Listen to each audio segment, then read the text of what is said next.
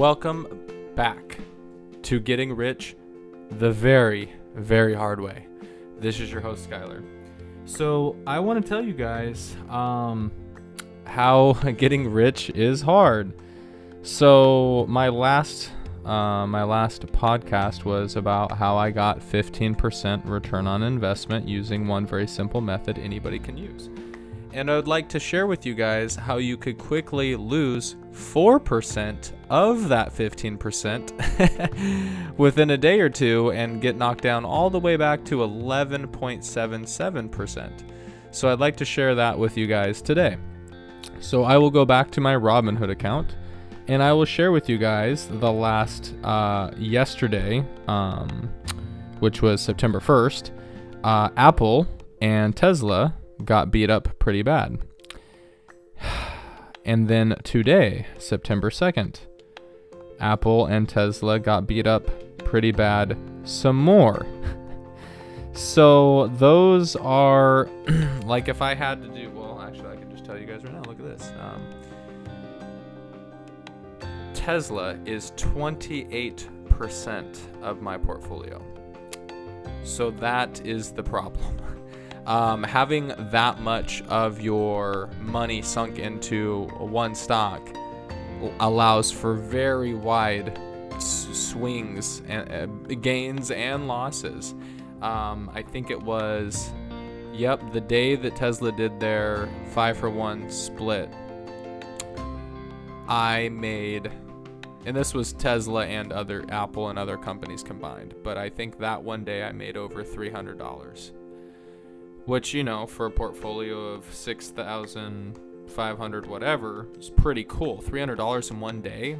How many of you guys out there make $300 in one day at your W-2 job? Not many, right? Not many.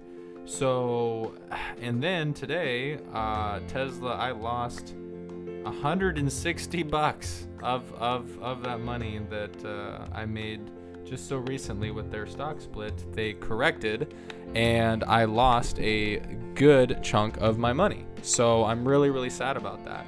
That was $160 that I sure would have liked to have, but right there, that's a good example. Yeah, I lost 7.95%.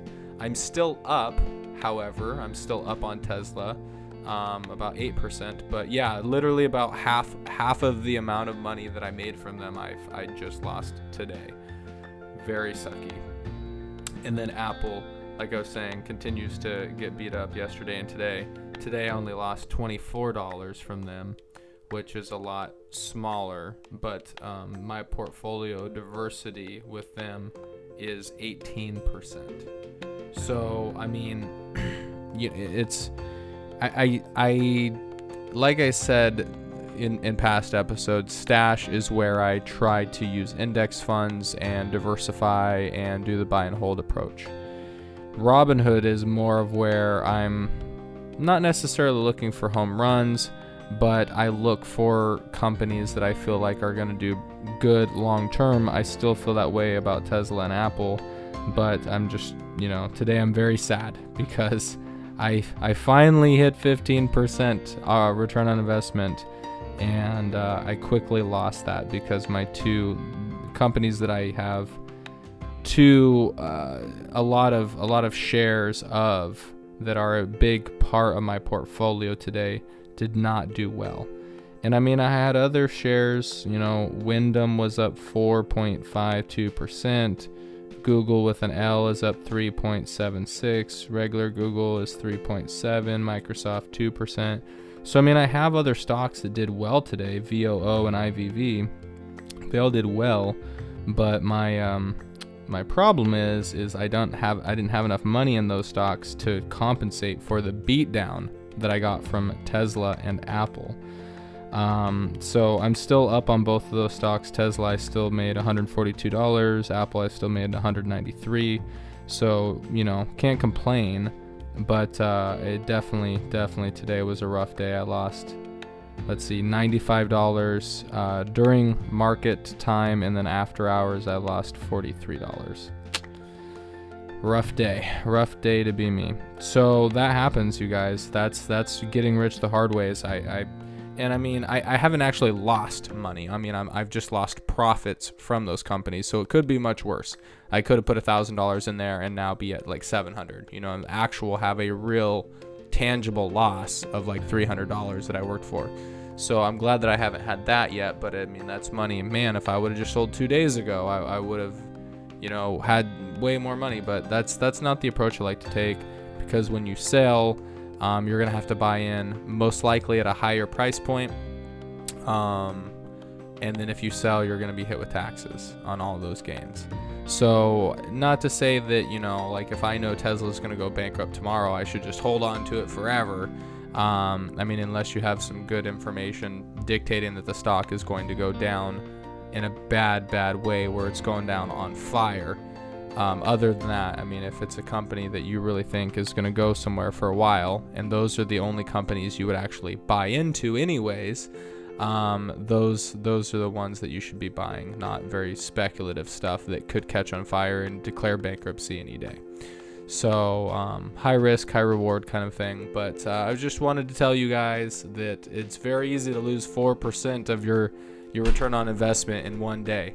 So and you got to be ready for that. You know, it sucks. I don't even like looking at that, but you gotta admit when you're winning, and you gotta admit when you're losing. I don't feel like enough people talk about. They don't go on YouTube. They don't go on podcasts. They don't go on TV and tell everybody how they lost a bunch of money.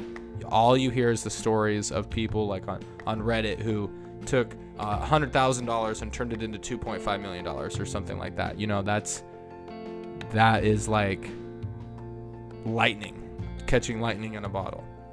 There's real people like me who are not certified or not trained or not a CPA. I'm not an advisor. I'm not a fiduciary. I'm not any of that stuff. Just a regular dude who has money in the stock market, and I lose money. Yes, I lose money, and it happens. In fact, it happened yesterday, and it'll happen today, and it could happen tomorrow.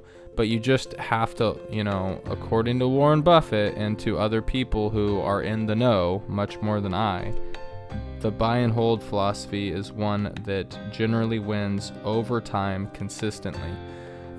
There's two types of people that do better than everybody else. People who forgot they had investment accounts, and dead people. So basically what they're saying is just hold on forever. 30, 40 years from now, again, as long as the company doesn't go bankrupt or something like that, you should be fine.